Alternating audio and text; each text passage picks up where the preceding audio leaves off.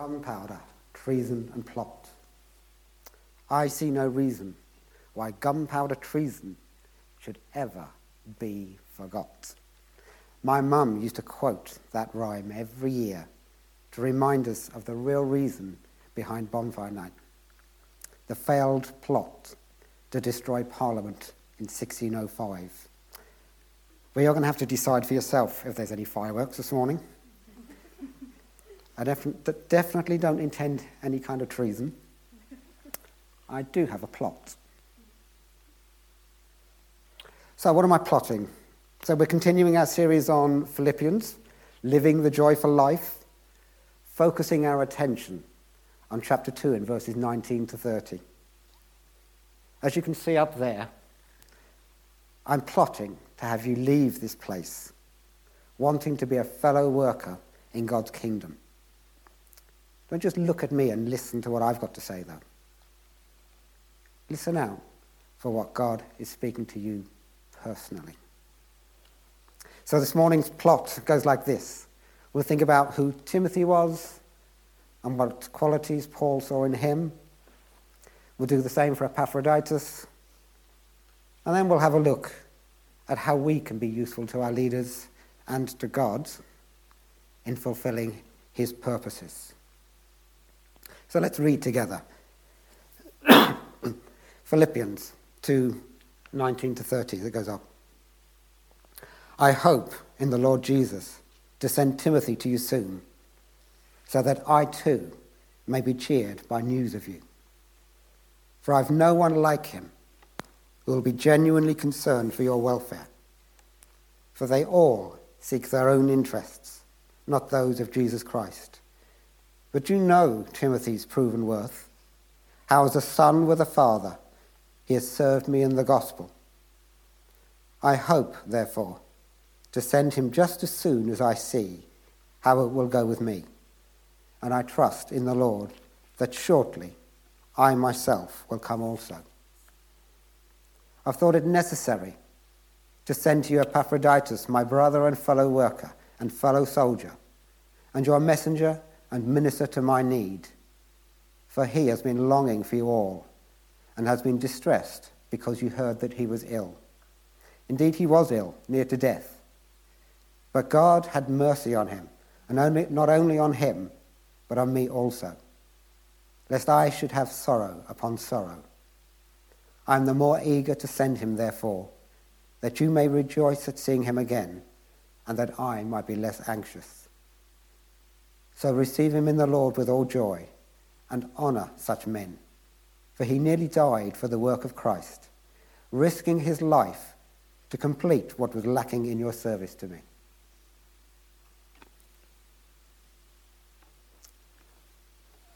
So I asked Google to come up with a picture of Timothy for me.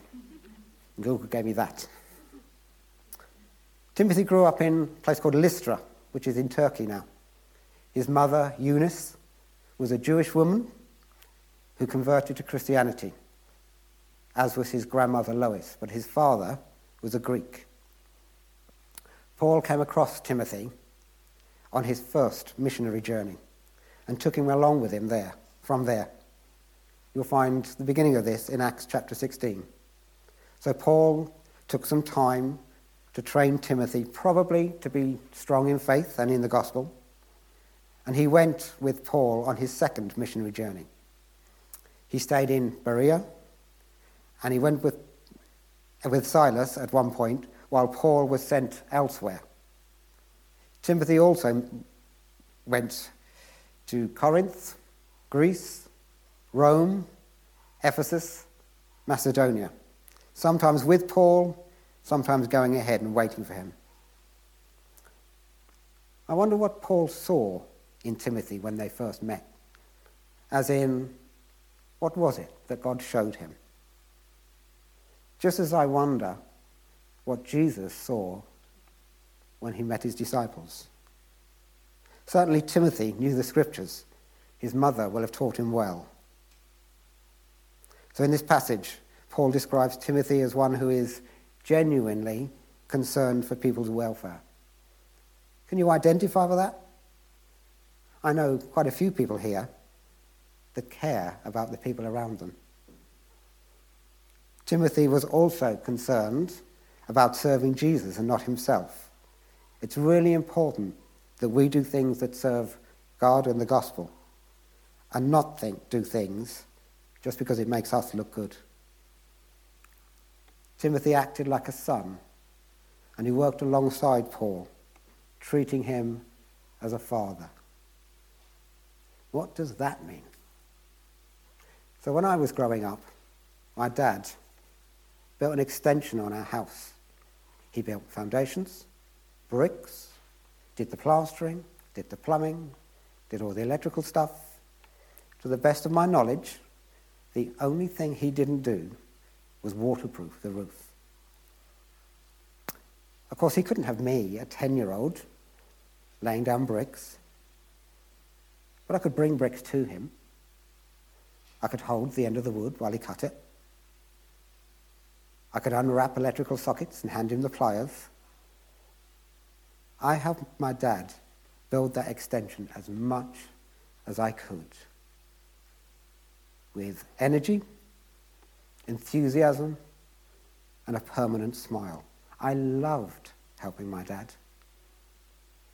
He trusted me to do lots of different things. And it got to be that I was able to anticipate some of the things he needed. We had a bond, kind of a father-child thing, that included trust, mutual respect, and of course humour. So all of these things are character traits rather than skills or abilities. It's not so much what you can do that counts with God, but who you are and how willing you are to serve. He takes care of the rest. So here's Epaphroditus handing over the gift to Paul. We don't actually know much about Epaphroditus. He was sent to Paul, who was imprisoned in Rome at the time, with a gift from the church in Philippi. I don't want to say too much more about that, in case Darren wants to talk about it in a few weeks' time, because Epaphroditus is only mentioned twice in the Bible, here and in the passage that Darren will be speaking on later in this series. I don't even know for sure if he was a church leader. The church must have trusted Epaphroditus, though, because they sent him with a substantial gift. They needed to have known not just that Epaphroditus himself was trustworthy and wouldn't run off with the gift, but also that he knew how to keep the gift safe on a long journey. Paul here describes him as a brother, which is another close family term. He's also Paul's fellow worker, fellow soldier. So I guess he got stuck into the work when he arrived in Rome. Remember, Paul was imprisoned, so his guards were his mission field. I wonder if Timothy and Epaphroditus went out preaching as Paul would. I guess they probably did. Epaphroditus got sick in Rome and almost died. And this is why Paul was sending him home, so his church could receive him, take care of him, and treat him with honour. Again, these are character traits more than skills and abilities. So what about us? Bear in mind this is about living the joyful life. Remember I asked you to listen out for what God is speaking to you personally. Well, if you haven't been already, now is definitely the time for that. Just as Paul saw something in Timothy, and Jesus saw something in his disciples, God sees something in you, and he's ready to lead you into doing something with him. So Robert Catesby, Guy Fawkes, and their fellow plotters believed the wrong things, believing that inflicting violence is a legitimate way to get things done would be an example of wrong beliefs. but they were willing to die for their beliefs. Jesus, our God, came to earth as a man in order to die to save us from our sins and God's wrath. The Apostle Paul and many, many other Christians have given their lives for the sake of the gospel, including to have the Bible translated into English and other languages so you and I can understand it for ourselves. Am I saying that we should all suffer and die for our faith? If I'm honest, in this country, in current circumstances, it's probably unlikely that we're going to die for our faith, although some people have been arrested and put in prison. But we can each do something according to what God wants from us. So I'm going to borrow a couple of verses from last week. Therefore, my beloved, as you've always obeyed, so now, not only as in my presence, but much more in my absence, work out your own salvation with fear and trembling. For it is God who works in you, both to will and to work for his good pleasure. Don't do anything for God, by the way. Always work with him, holding on to your heavenly dad's hand every step of the way. So Claire and the band didn't have much idea what I was going to be saying today. 2 words. Fellow workers was all they had. I had no idea what songs they were going to bring. And yet if you listen to the theme that's come through the worship, it's really connected with what I'm saying. One of the things that Paul wrote to Timothy was this: let no one despise you for your youth, but set the believers an example in speech, in conduct, in love, in faith, in purity. Doesn't matter if you're 2 or 102. God can still work in and through you. I only managed to get to one of the Catalyst festivals before lockdown happened and stopped them. But I remember in one of the meetings, they brought some of the children out of the rather excellent, actually, kids' work onto the stage in our meeting because they had words for people. So this was Victoria's age group, so we're talking 9, 10, 11 years old. Some of those words were remarkably accurate. Pain in quite specific areas that God wanted to heal. I seem to remember somebody's ankle. And people in the congregation were putting up their hands to acknowledge, number one, the word, but also their healing. Don't ever underestimate those people that have gone out to kids and youth this morning. They're the now church, as well as being tomorrow's church. Let me read you something that Jesus said. It's in John 14. Truly, truly, I say to you, whoever believes in me will also do the works that I do. And greater works than these will he do, because I am going to the Father. Whatever you ask in my name, this I will do, that the Father may be glorified in the Son. If you ask me anything in my name, I will do it. So you can pray. Every believer can pray and God is glorified. Of course, you have to pray God's will into being on earth. How do you know God's will? Well, you can pray and ask him.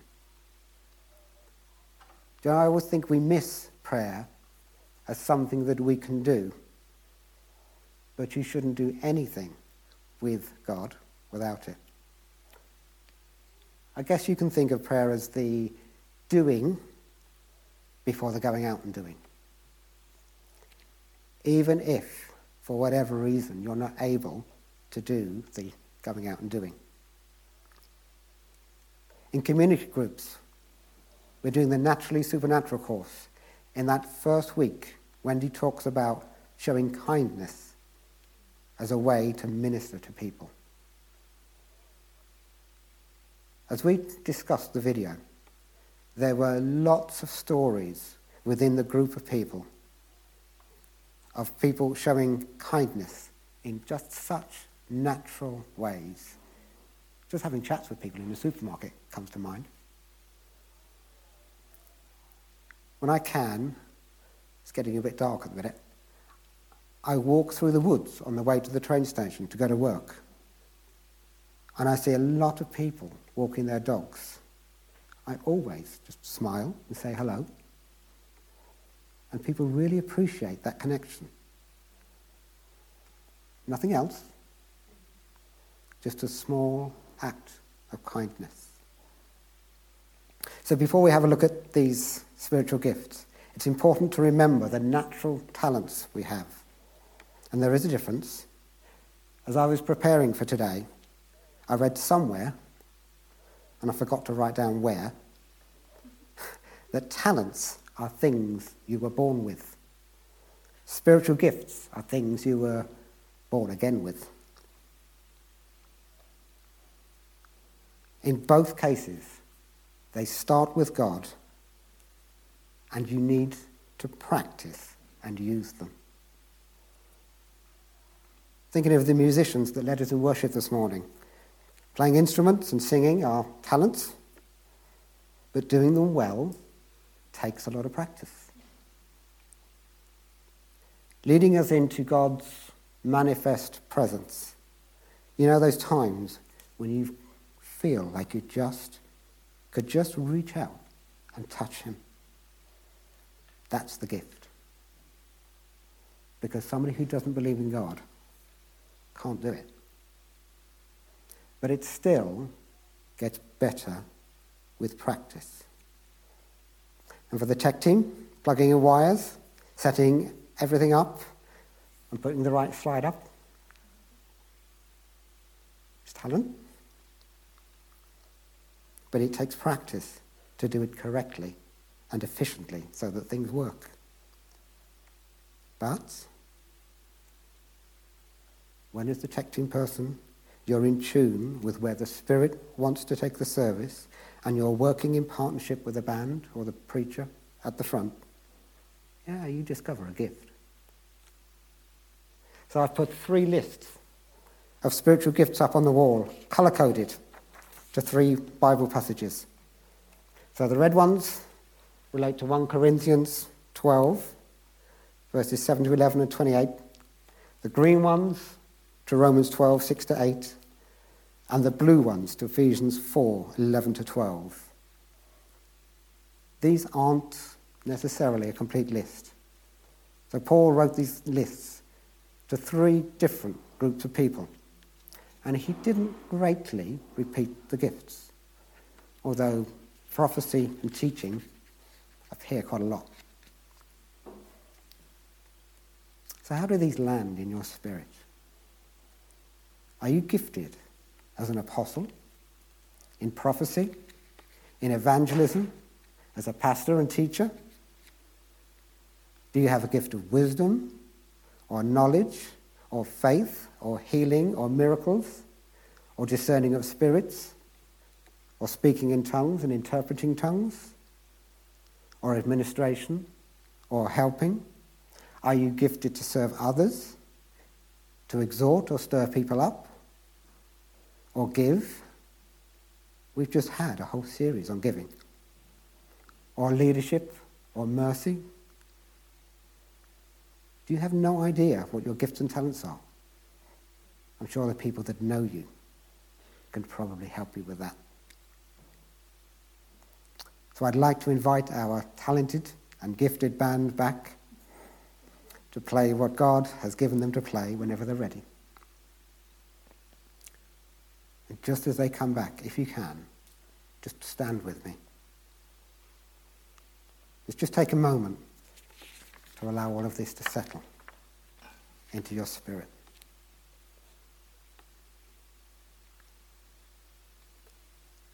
Close your eyes to help you to focus.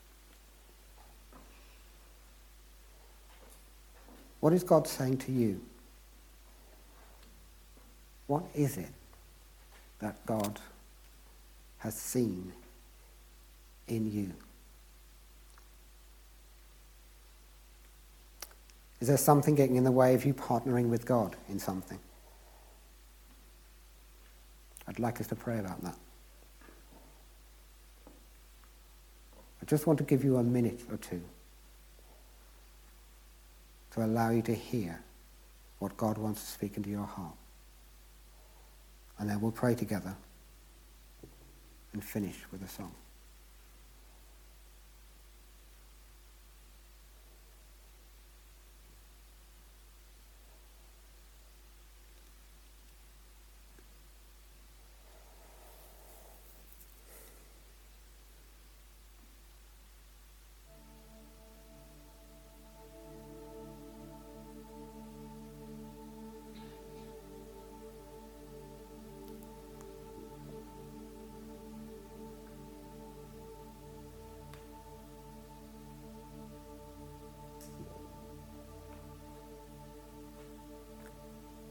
Do you know, as I was preparing for today,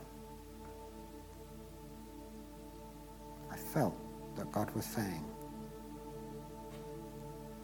that there was somebody quite deeply affected by somebody significant in their lives saying, I wish you'd never been born. If you relate to that, just as everyone has their eyes closed, just put your hand up so that I can see and pray for you. Thank you.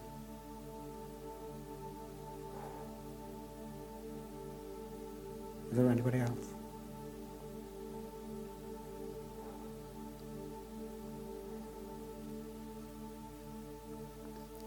So I'd like all of us,